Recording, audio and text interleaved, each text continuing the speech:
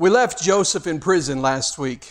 At the end of last week's lesson, we left him in prison, accused of Potiphar's wife, by Potiphar's wife of committing a lewd act, and yet we know he was completely innocent of all charges against him. In fact, in prison where he was, according to Genesis 40:15, he's in a dungeon, as the NIV translates it, which tells us he's back in a pit again.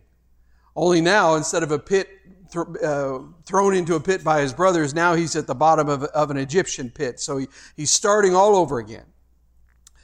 Now, at this moment here, as we read, we're going to be in the end of chapter 39 and looking at chapter 40. We ask ourselves, how old is Joseph at this point in time? Now, the truth is we don't know. No one knows for sure.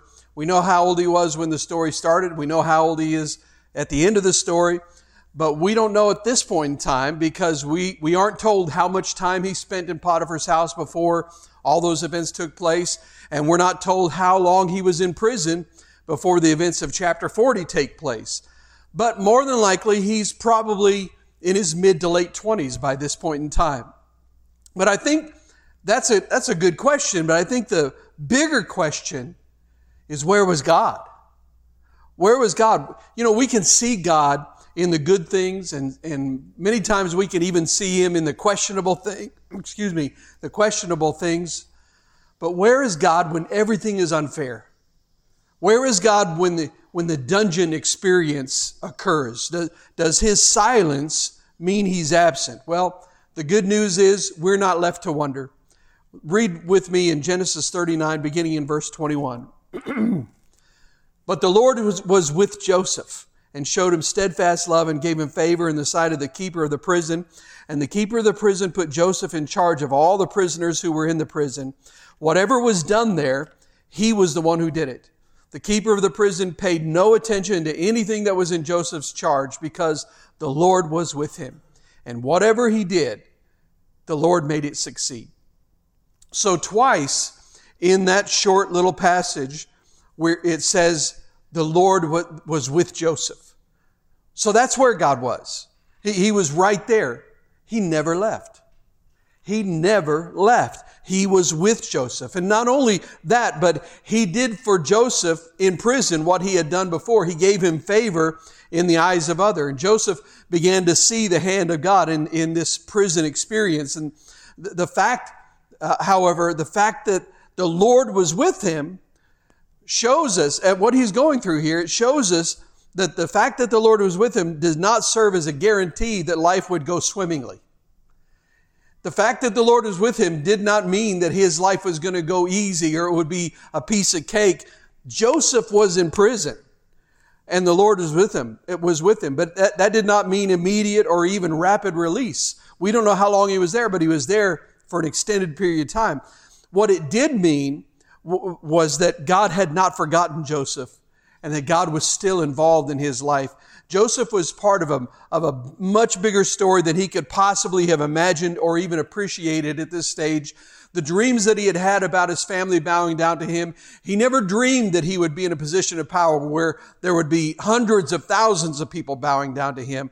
He couldn't imagine, not only that, but he couldn't imagine that he was going to be used by God to preserve the nation of Israel and thereby preserve the line of the Seed Project, that the Messiah would eventually come because he was there to do what needed to be done.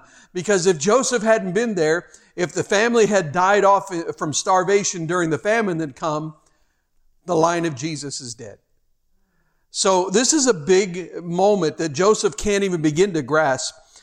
But I think what we know, because we read it and Joseph was learning, was that his prison experience was really just a necessary part of his training to fulfill a central role in God's purposes for His people, for the world at large, and even for us today. All of these experiences that Joseph was going through they were training Joseph.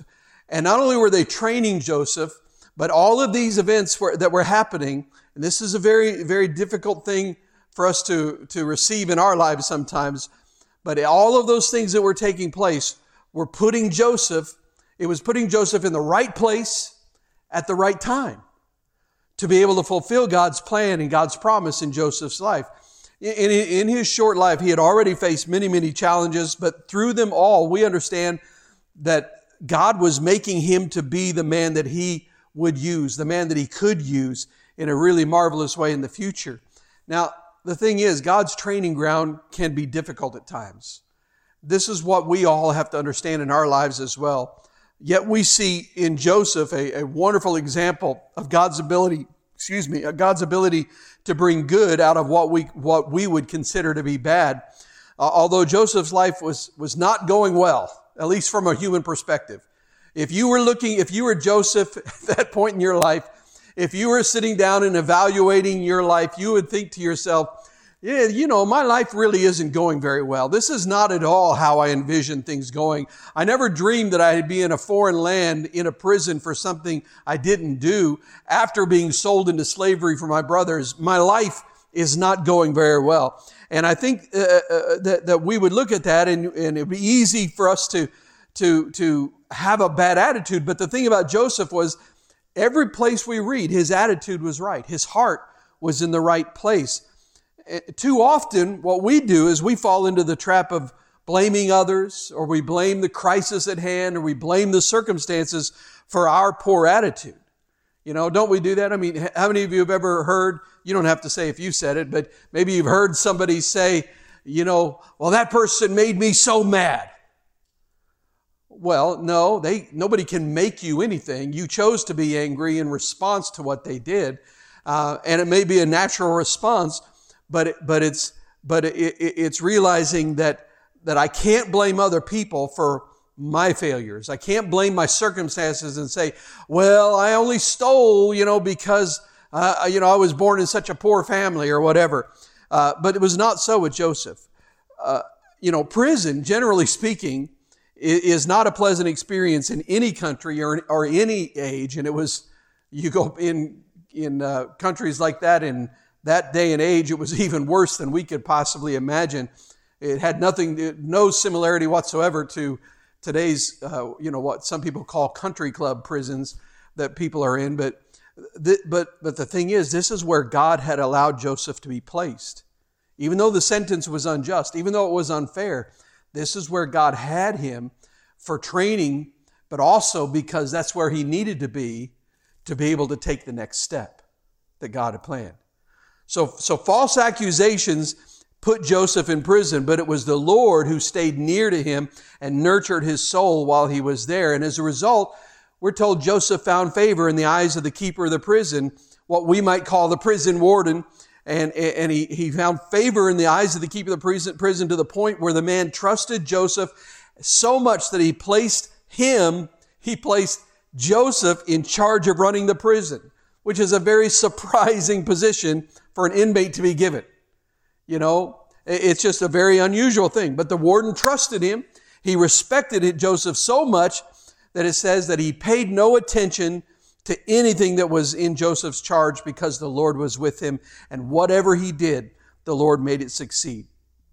In our lives, when a dungeon experience comes, the quickest and easiest response is often to feel that you've been forgotten by God. How many of you remember the old comic Ziggy? Anybody remember Ziggy? Yeah, only people that are a little bit older remember Ziggy.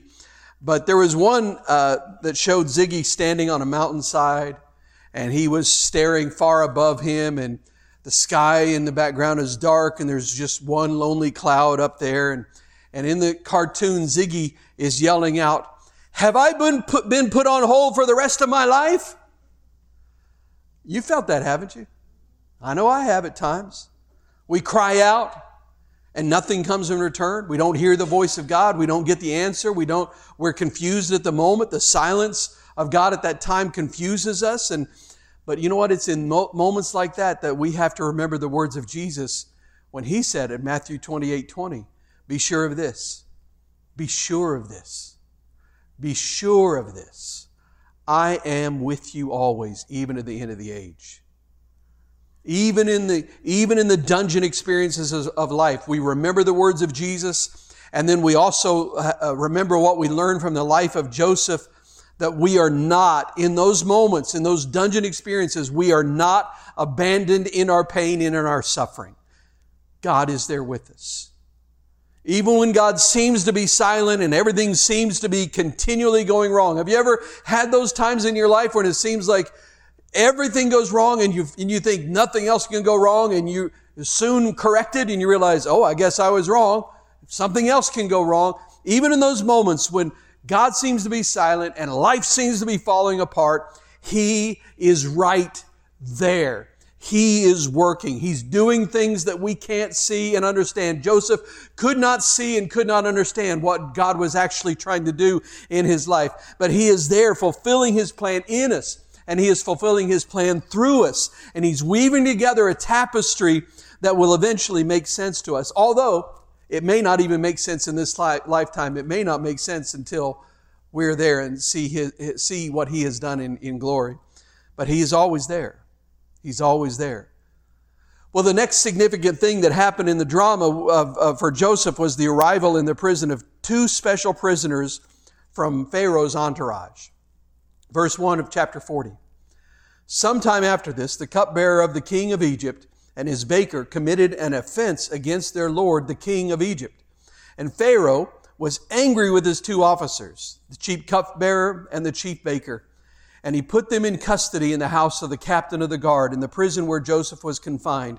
The captain of the guard appointed Joseph to be with them, and he attended them, and they continued for some time in custody. So it seems as if there was some sort of brouhaha involving the cupbearer and the baker that really provoked Pharaoh to rage. They had offended their master. We don't know what they did. We're not told what their offense was, but whatever the charge was against them, they were placed in custody in the house of the captain of the guard in the same prison where Joseph was confined. Now let me, as something here I want you to think about. I want to ask you a question, because we're told, said something there, and it's very easy to read past it and miss it. Who was the captain of the guard? We know it from previous chapters. It was Potiphar. Did you ever catch that before? That it says there that he was put in prison. That he says he was put him in custody in the house of the captain of the guard in the prison where Joseph was confined. And so Potiphar, he was the captain of the guard. He was the chief protector of Pharaoh. So he was running the prison there, and it was there, on his property and that sort of thing. And so this is where he put Joseph. So I think I bring that up because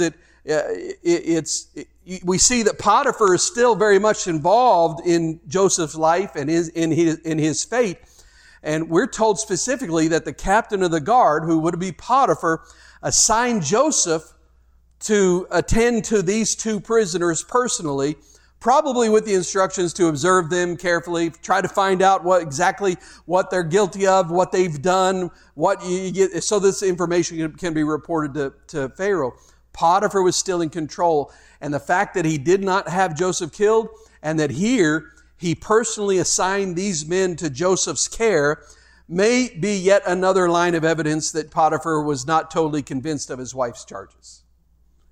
So I just find that very interesting when we see the captain of the guard. By the way, anybody remember what the literal translation of the captain of the guard was?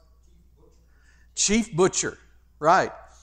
Which, by the way, now we're going to go by the assumption that when it talks about the chief cupbearer and the chief baker, that they were the actual household chores. But there is a possibility that these were the types of phrases that were used for different governmental positions. So the chief butcher was the captain of the guard. The chief cupbearer may have been involved in something else, but the chief baker may have been something else. But that's a possibility. But we're going to go on the assumption that it's cupbearer and the baker tonight in our study. So these two men, the cupbearer and the baker, had tremendous responsibility in Pharaoh's court. Palace intrigue and assassination attempts, they are not new occurrences in human history. These men had to ensure that both what the king of Egypt ate and what he drank were not only pleasing to his palate, but they had to make sure that it was safe for him, safe for his health. And a cupbearer particularly. Now, we don't know exactly, we don't know everything, even, as the baker, as somebody in the kitchen. We don't know all the responsibilities that would entail, but we know a little more about the role of the cupbearer because of other places in history and other places in the Bible. But the cupbearer was a person who tasted the wine and the food of the king before he ate or drank. And that way, if it was poisoned, it was so long cupbearer and long live Pharaoh, right? And so he would also, as the cupbearer, he would taste it. He would not allow poorly prepared food to be served to the Pharaoh, since he was responsible for watching Pharaoh's diet. And this typically, with a cupbearer and a king, typically led to a very close relationship, a relationship of trust between the two. And often the king of the land would confide in the cupbearer, and the cupbearer would actually even serve as an unofficial advisor to the king very often. If you recall Nehemiah, if you read the Nehemiah story later in the Old Testament, we're told that he was the cupbearer to the king of his day, and he had a very close personal relationship with him. And in many ways, the cupbearer was the most trusted man of the court, because he was one who was putting his life on the line every day to make sure the king stayed alive. And if that trust was ever broken, very serious consequences followed. Well, something like that must have happened. We don't know what happened, but the cupbearer to Pharaoh, it landed in jail, and as did the king's baker. Now, as I said, the specifics of what had happened to bring about this falling out and this punishment, we're never told. All we know is that they committed some offense against Pharaoh, and he was furious with them. Now, it very well may have been related to the food, because their jobs were definitely interrelated. If the baker was making the food and the cupbearer was tasting the food, it may have been something that was going on there, and maybe Pharaoh didn't know who did what or whatever was going on, but they're both thrown in jail. Whatever it was, Pharaoh was so angry that he just said, "Get out of my sight," and he had them both thrown in jail. Now, here's the beauty. Because God's ways are so deep and so profound, it just, quote unquote, happened to be in the same jail that Joseph was, in which he was imprisoned. What was happening here? God was bringing these two men into the life of Joseph for a very important and very specific reason. We know that with God there are no consequences. Nothing happens by chance. Nothing happens by luck. So it's no surprise to us to see, when we read the story later on, to see that one of these men is later used by God in the fulfillment of His purposes. One of these men is going to be used by God to get Joseph to that place of influence and power that God has planned for him. And not only the fulfillment for his purposes for Joseph, but even in an even greater way for the people of Israel and for the surrounding nations, for the world, really. So, surely this cupbearer had no inkling that we would be standing here in 2023 still talking about him, and that he would be discussed for centuries. Well, let's read what happened. Verse 5. And one night they both dreamed, the cupbearer and the baker of the king of Egypt, who were confined in the prison, each his own dream, and each dream with its own interpretation. When Joseph came to them in the morning, he saw that they were troubled. So he asked Pharaoh's officers who were with him in custody in his master's house, "Why are your faces downcast today?" They said to him, "We have had dreams, and there's no one to interpret them." And Joseph said to them, "Do not interpretations belong to God? Please tell them to me." So here we are. Joseph, one day, he gets up in the morning and he notices that the cupbearer and the baker seem dejected. They're all out of sorts, and he asks them why. He noticed that the cupbearer and the baker were both sad. There was something wrong. And that alone already tells us something impressive about his state of mind. Because, one can easily imagine that many of us, if we had been as badly treated as Joseph had been, we might well have given in to the destructive emotions of self-pity and bitterness and anger because of our own situation. And we would never have noticed something as marginal as sad faces on a couple of prisoners. Is it really that remarkable that a person would be sad and look dejected after being thrown into prison. However, this sadness, apparently, the troubling of their spirits was something distinct, something different from the norm that's seen in such a place. And Joseph, even with everything going on in his life, he was both attentive and compassionate. I guarantee you, his job description surely did not include rid prisoners of all sadness. This is not something he's doing because he has to. This is something he sees, and he's concerned about these two men. Yet Joseph, he showed a genuine care, a genuine interest, and he asked them, "Why are your faces downcast today?" And that's just amazing to me, because if anybody in that prison ought to have a sad face, it ought to have been Joseph. His plight was much worse than theirs. I mean, they were there on a whim of Pharaoh and surely would not be there forever. But Joseph had been accused by the chief executioner's wife and didn't know if he'd ever see the light of day. However, in spite of his own circumstances, Joseph noticed the plight of these two men. You know, here's the thing. When your heart is right, even though the bottom may have dropped out of your own life, it's remarkable how sensitive you can be to someone else in need. In fact, I believe that it's in those moments that we can be the most sensitive to the pain of people around us, and we can be the most useful in the hands of God to touch their lives. You see, in our brokenness, in those moments, we can see the pain of others and we can empathize with them in a much greater way.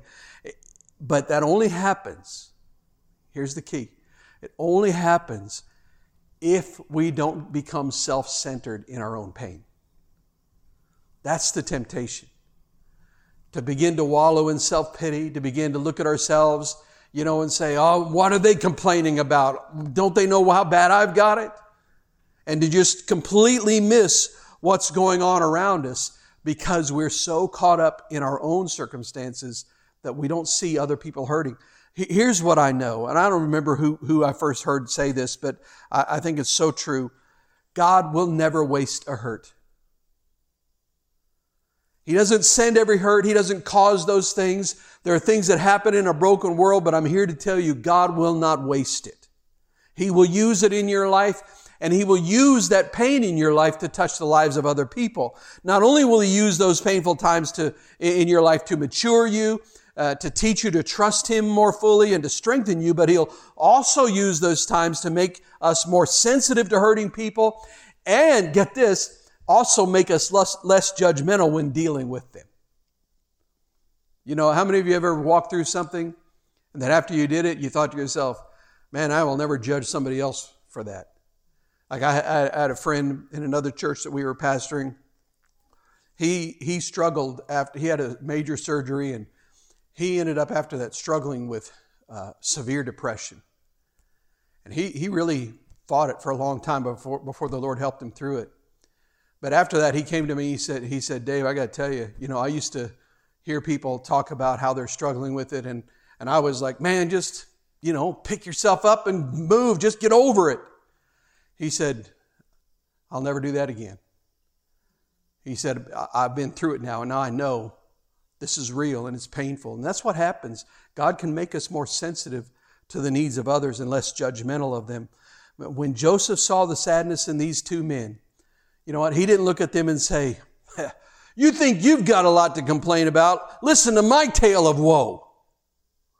Instead, Joseph said, "Hey, why are you guys so sad today? What's wrong? What's going on?" So this shows Joseph's ability to think beyond his own immediate cares and needs in order to minister mercy to others. And I think the question for us is, are we aware of what is happening in the lives of people around us, or do we get so caught up in our own self-centeredness? And listen, I'm not speaking about being a busybody. Some people are like, "I want to know what's going on in everybody's life." That's not what I'm talking about. But I'm talking about an expression of genuine concern. And when that is, when it is obvious that you see somebody going around you through a struggle, that you have that expression of concern. It's so easy in today's busy world to get entirely occupied with our own challenges and our own difficulties and forget that there are many, many people around us who are suffering, or maybe they're just simply lonely. One of our basic human needs is to be noticed, and and people know if we're really interested in them or if our interaction with them is superficial.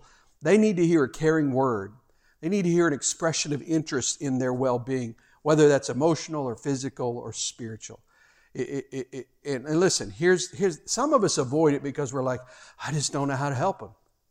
Listen, it's very possible, and sometimes I would even say likely, that you cannot solve their issues. But you can help bear the burden. You're not there to solve the issues. Jesus is the only one that can do those things.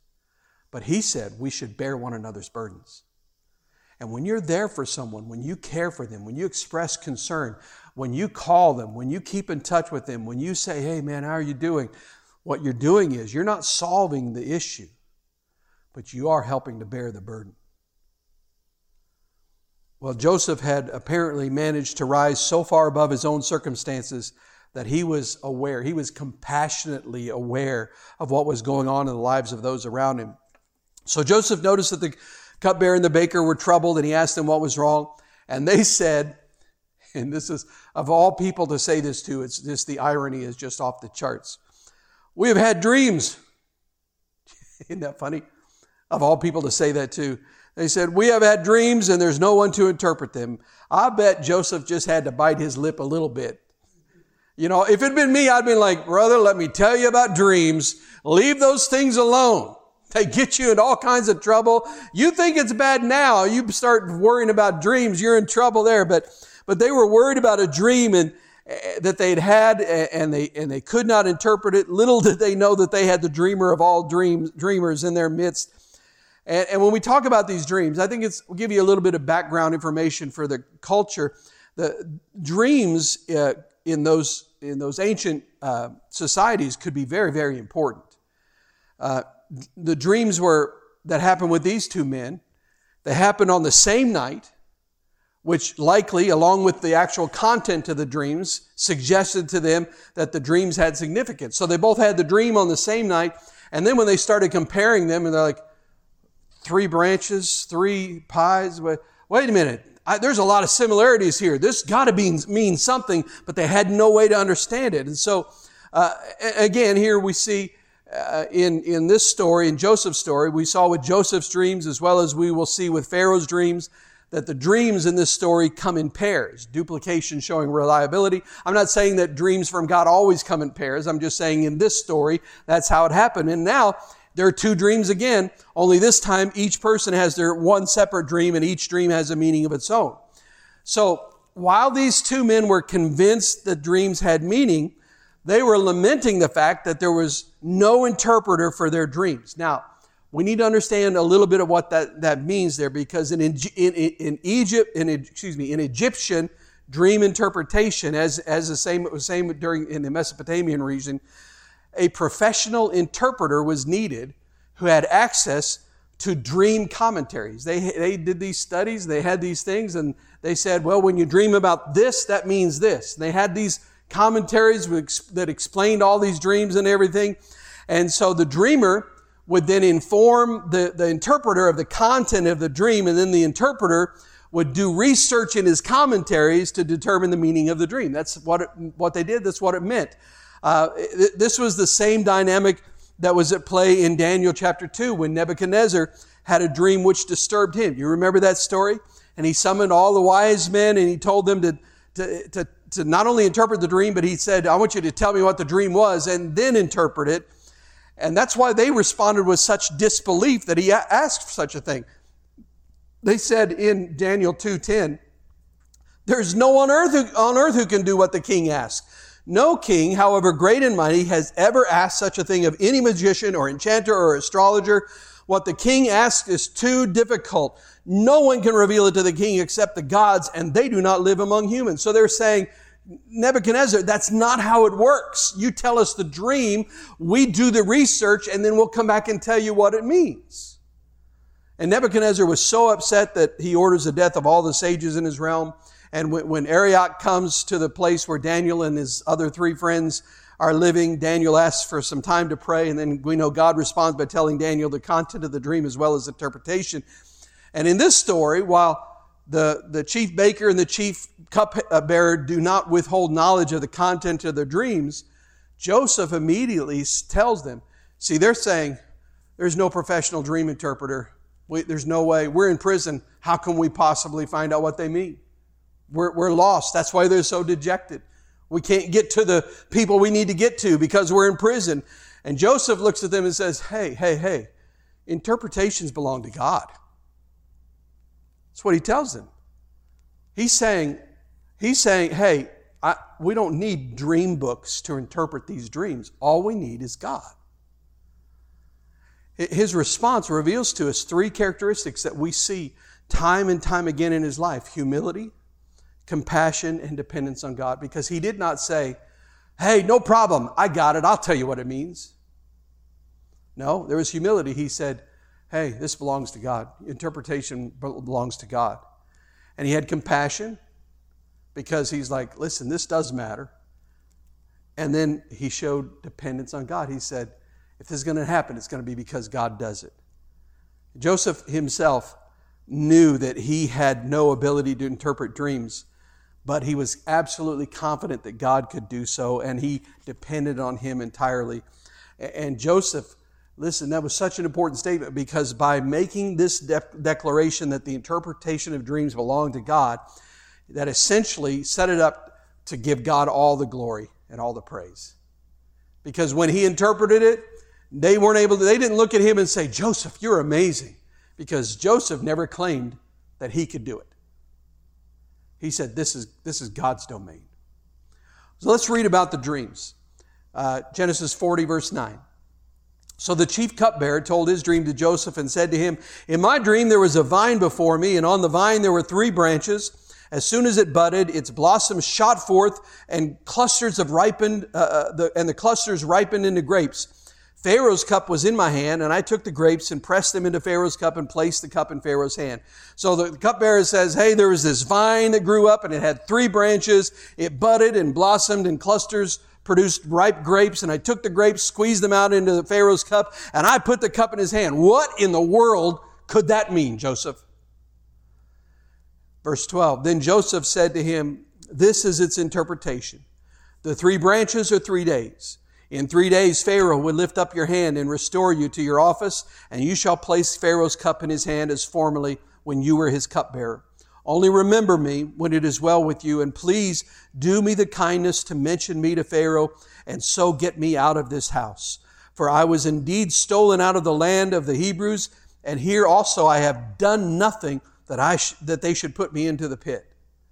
So Joseph explained that the number 3 here represented a time interval. Specifically, he told him that the 3 branches he had seen meant that he would be restored to his position within 3 days.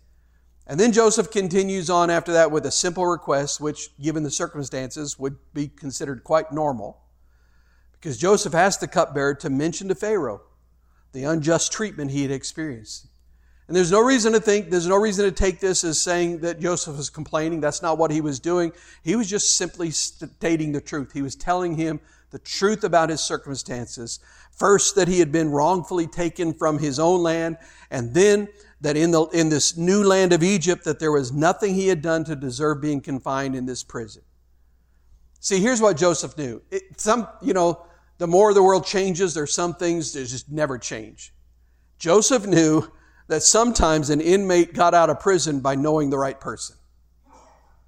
That's still true today.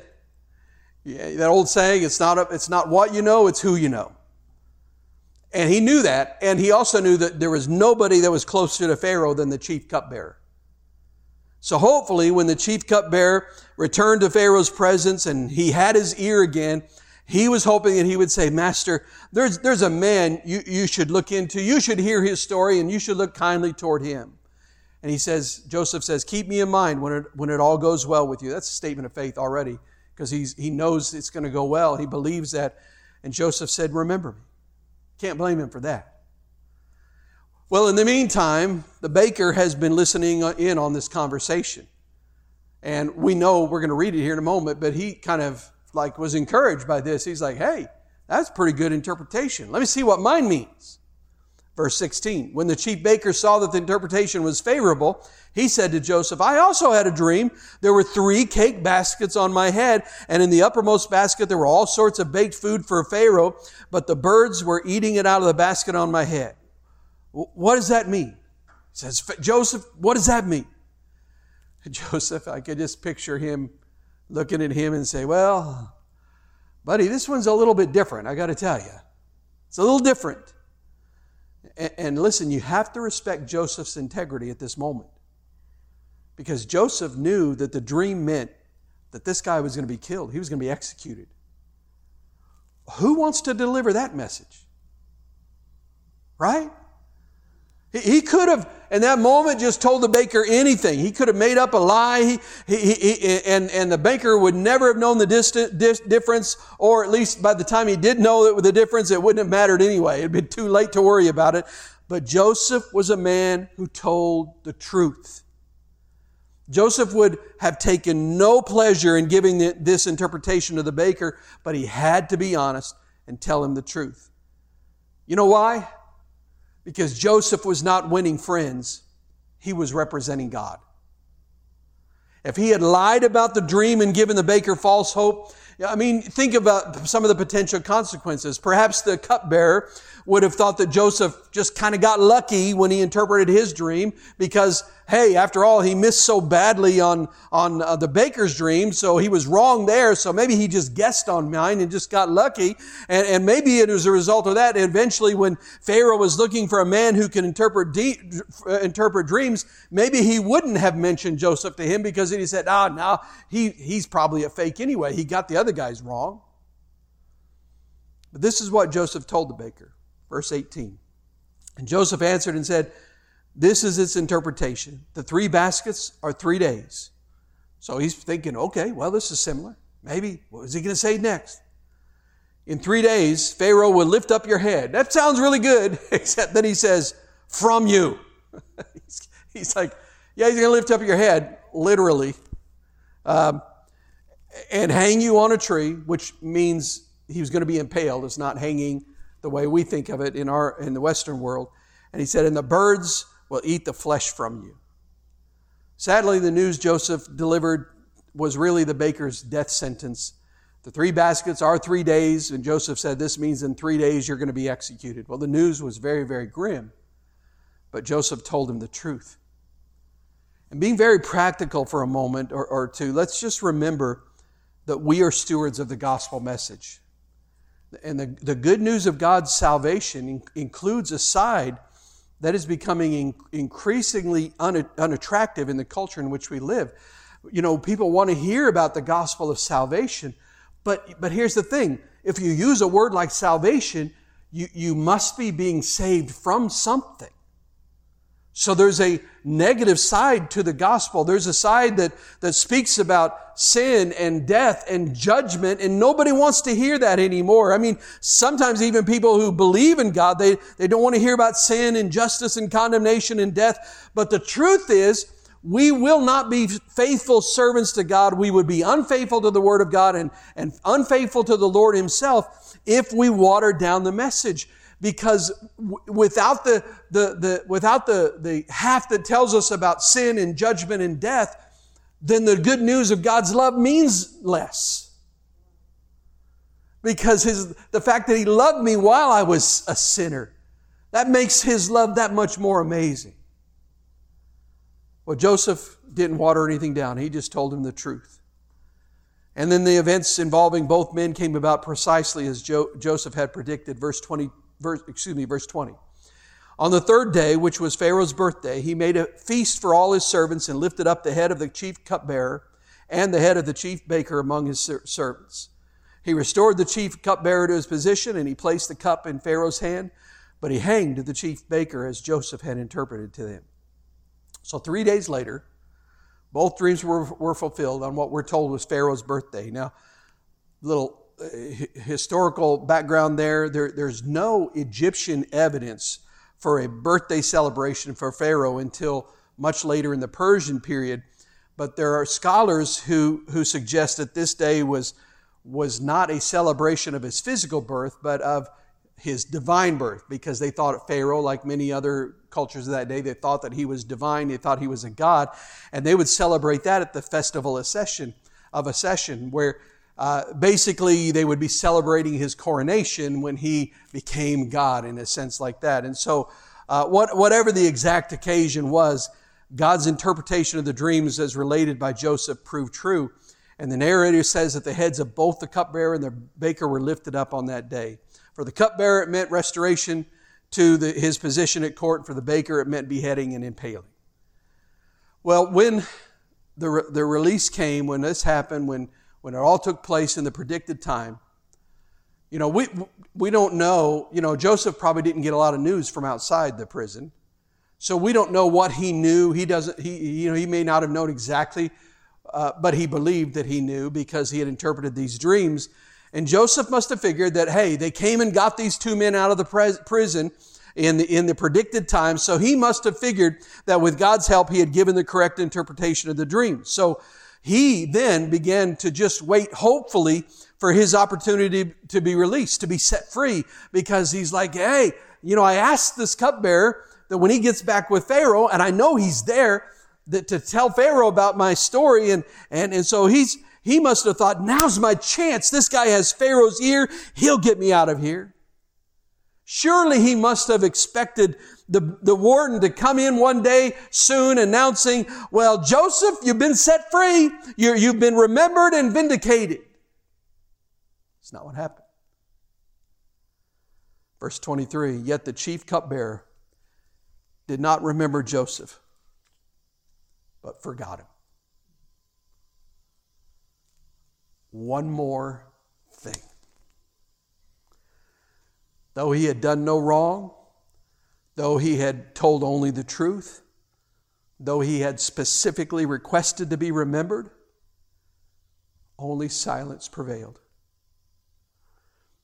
When nothing happened the next day, or the next week, or the next month, or the next year, he must have become increasingly disappointed. Joseph was human. He dealt with the same emotions that you and I deal with. In fact, the first verse of chapter 41 says, and we'll get into it next week, says after 2 whole years. Notice the emphasis. 2 whole years, Pharaoh dreamed that he was standing by the Nile. So instead of being remembered and rewarded, he was forgotten for 2 more years. You know what? Joseph's life was just a mosaic of people letting Joseph down. First his brothers, then it was Potiphar, and now it was the cupbearer. I mean, how could the cupbearer have forgotten Joseph's role in giving him hope when he was in prison? Was Joseph wrong in thinking that God had providentially brought these men together and he was behind this meeting with the cupbearer under such circumstances? Was he wrong in thinking God must have brought him here? This is my way out. This is what God's going to do. He's going to deliver me from this prison through this man. God brought him here to this prison and gave me this opportunity. All that had happened to him was unfair and unjust. He had done nothing to deserve being in Egypt, let alone being in an Egyptian prison. And the silence of God became intense for Joseph. It must have been increasingly hard to take. The question asked in the Psalms many years later must have been the same kind of question. It must have been his constant companion. How long, O Lord? How long? Here's the thing. We learn from this, God's timing is not always what we expect or desire, but it is always perfect. Think these things through. Pharaoh's dreams. 2 years later, which obviously prompted the memory of the man who had interpreted dreams for the cupbearer and the baker, and the cupbearer, all of a sudden his memory is spurred, and and he remembers this because of Pharaoh's dreams. But remember this, Pharaoh's dreams, we know, were sent by God, who was therefore responsible for their timing. That means that God was directly responsible for the 2 long years that Joseph had to wait from the time the cupbearer was reinstated.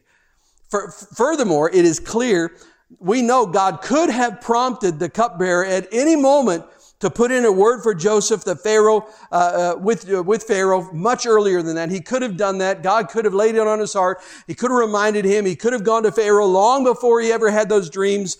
But the fact is that might have brought Joseph out of prison. It might have brought him into freedom, but it certainly would not have taken him into a position of great influence and power. In fact, there's every reason to suppose that had Joseph been released after the cupbearer was restored to his office, that Joseph would have fled the country. He would have gone back home. He would have gone back to his family. He would have been in Israel. He would have been with his family when the famine hit. He would never have been there when Pharaoh had his dreams.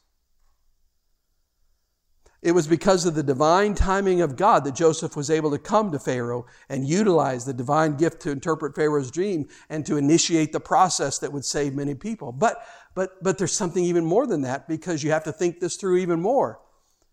God could have sent the dreams to Pharaoh 2 years earlier. He sure could have, but he didn't. Why?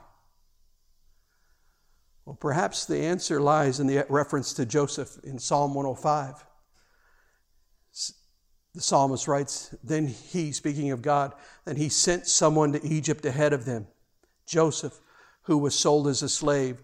They bruised his feet with fetters and placed his neck in an iron collar. Listen to verse 19. Until the time came to fulfill his dreams, the Lord tested Joseph's character. Joseph's integrity had certainly been tested in the encounter with Potiphar's wife. Could it be that maybe he was being tested in a different way by having to wait? Maybe this was what he was remembering. He was remembering the stories that he heard of his great-grandfather Abraham, who waited for 25 years, who had a promise from God, and yet he held on and just waited and waited and waited and never gave up and continued to believe that God was going to keep his word. Maybe that was part of the process of Joseph growing in this thing. Maybe that was part of the anchor that helped him to hang on. And he said, I know God's given me this dream. I don't see how it's going to come about, but I believe God. I'm not going to quit on him. I'm going to believe that what he said, and I just have to wait. Now, admittedly, waiting is a completely alien idea to a generation that we live in, taught to expect instant gratification. We like everything now. We like microwave popcorn. You know, we go through a drive-thru. We want fast food. If we're in the drive-thru for more than 2 minutes, we're like, what's wrong with these people? It's like, it's been 2 minutes. Yet waiting on the Lord is a thoroughly biblical notion. Isaiah 40:31. They who wait for the Lord shall renew their strength. They shall mount up with wings like eagles. They shall run and not be weary. They shall walk and not faint. Psalm 40 verse 1. I waited patiently for the Lord. He inclined to me and heard my cry. Psalm 27:14. Wait for the Lord. Be strong and let your heart take courage. Wait for the Lord. He wants us to learn to wait. It's in the waiting that we gain strength. It's in the waiting that our faith grows. In fact, if we never have to wait, we never need faith. And waiting is the hardest when you're suffering. How long, oh God? Many of the Psalms express that very sentiment. Many of the major characters in Scripture had to wait, sometimes an inordinately long time, to see the fulfillment of the promises that God had made to them. Like I mentioned, Abraham, David had to wait. You can go down the line and see so many of them that had to wait. What is clear from Scripture, what we see, what we know, is that waiting builds character. I should modify that. Waiting builds character when we wait patiently in faith. Because you can wait impatiently, right? I'm not building my character if I do that. The Lord allows us to pass through learning experiences so that our patience and our perseverance grow. They may not be experiences that we would have chosen. In fact, I can't think of a single one of those kinds of times in my life that I would have even possibly conceived of saying, yes, that's what I want. Give me some pain. I choose pain. I'm not going to choose that. If it's up to me, I'm going to choose the easy path, but it's not in the easy path where I grow. But those experiences are for our good, and they're also for God's glory. Paul writes in Romans 5:3, not only so, but we also boast in tribulation, knowing that tribulation produces patience. Or some translations say perseverance. The two words are very much interchangeable. James teaches something similar. In James 1:3-4, the trying of your faith develops patience, but let patience perfect its work, that you may be perfect and complete, lacking nothing. God allowed these difficult moments to mature Joseph, to grow him up, to build his character. And that's part of allowing patience to have its perfect work, is to wait patiently, to endure the hardships, and to hold on to God in faith. The timing of all of this in Joseph's life was in God's control, as was the trial itself. Maybe Joseph clung to the fact that since the dreams of the cupbearer and the baker had come true, so also would his own. You know what? It takes real character to distinguish between God's no and God's not yet. It's easy to not get what you want or what you believe God has for you immediately and say, oh, God said no, and give up. It takes character to say, no, I know God said this. He hasn't done it yet, so that must mean that it's a not yet. And this remarkable man, victimized again and again and again, continued to wait, to trust, to hope, to lean on God.